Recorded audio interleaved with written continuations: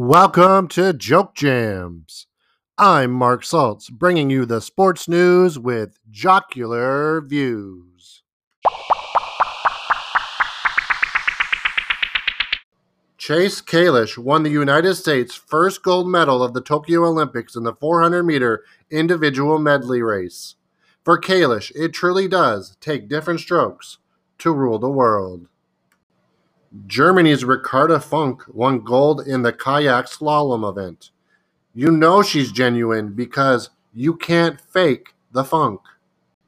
Italy's Lamont Marcel Jacobs crossed the finish line before everyone else to earn his country's first medal in the 100 meters.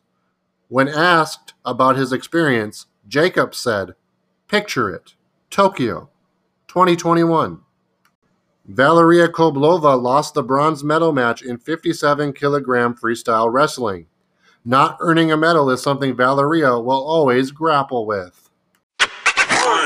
This is Rants on Fire with Lucas Blackout, because if I'm not, then this isn't. At the beginning of the Olympics, when the U.S. national women's soccer team and the men's basketball team lost their first games, conservative pundits claimed they were too woke. Before the U.S. women's national soccer team's opening match with Sweden, both teams knelt to protest racism. That act, pundits claimed, was responsible for the United States losing, but somehow didn't distract the Swedish team? The men's Olympic basketball team was too woke because their roster was full of NBA players who routinely kneel before games. Those same NBA players wore messages like equality and freedom on the back of their jerseys while playing on courts that bore the message Black Lives Matter. Conservatives lamented the loss of a bygone era when Olympic athletes were only focused on their events and not on being indoctrinated.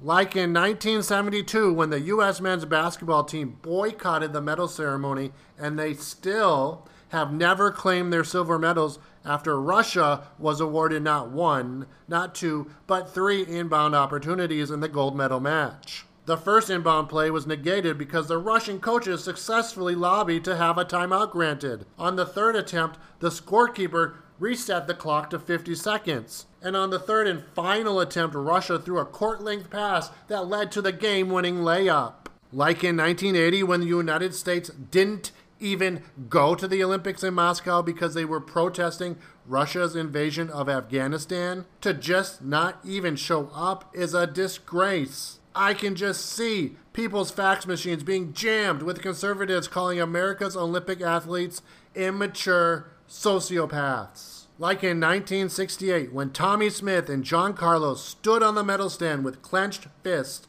adorned in black gloves. Both men were called juvenile stormtroopers. The complaint of the time was that black power ignored the power of all people.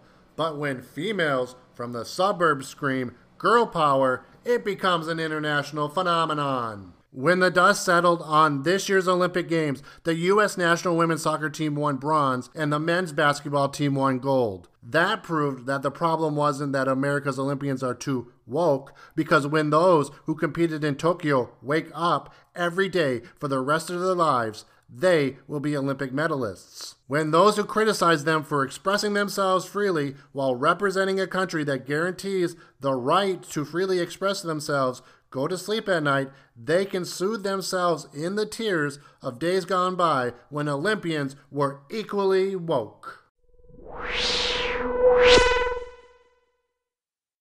Annie Laser took home the bronze medal in the 200-meter breaststroke. Sometimes all you want is a bronze medal with Annie Laser attached. Is that so hard? Allison Felix won her 11th career Olympic medal, passing Carl Lewis to become the most decorated athlete in Olympic track and field. It takes a cougar to beat a cougar. Daly and Lee of Great Britain won the gold in the 10-meter synchronized diving competition. Daly Lee sounds like a way J.R.R. Tolkien would describe how people live in the Shire.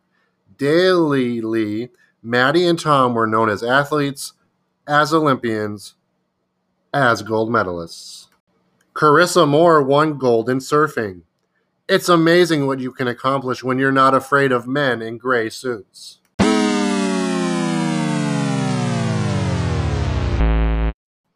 Thank you for listening to this episode of Joke Jams. Joke Jams can be heard on Anchor and Spotify and many other podcast platforms. In addition to this podcast, we also do a series called In This House, which is a look back at the WWE's In Your House pay-per-view events. You can follow us on Twitter and Instagram, and you can like us on Facebook. I'm Mark Saltz, bringing you the sports news with jocular views. Until next time.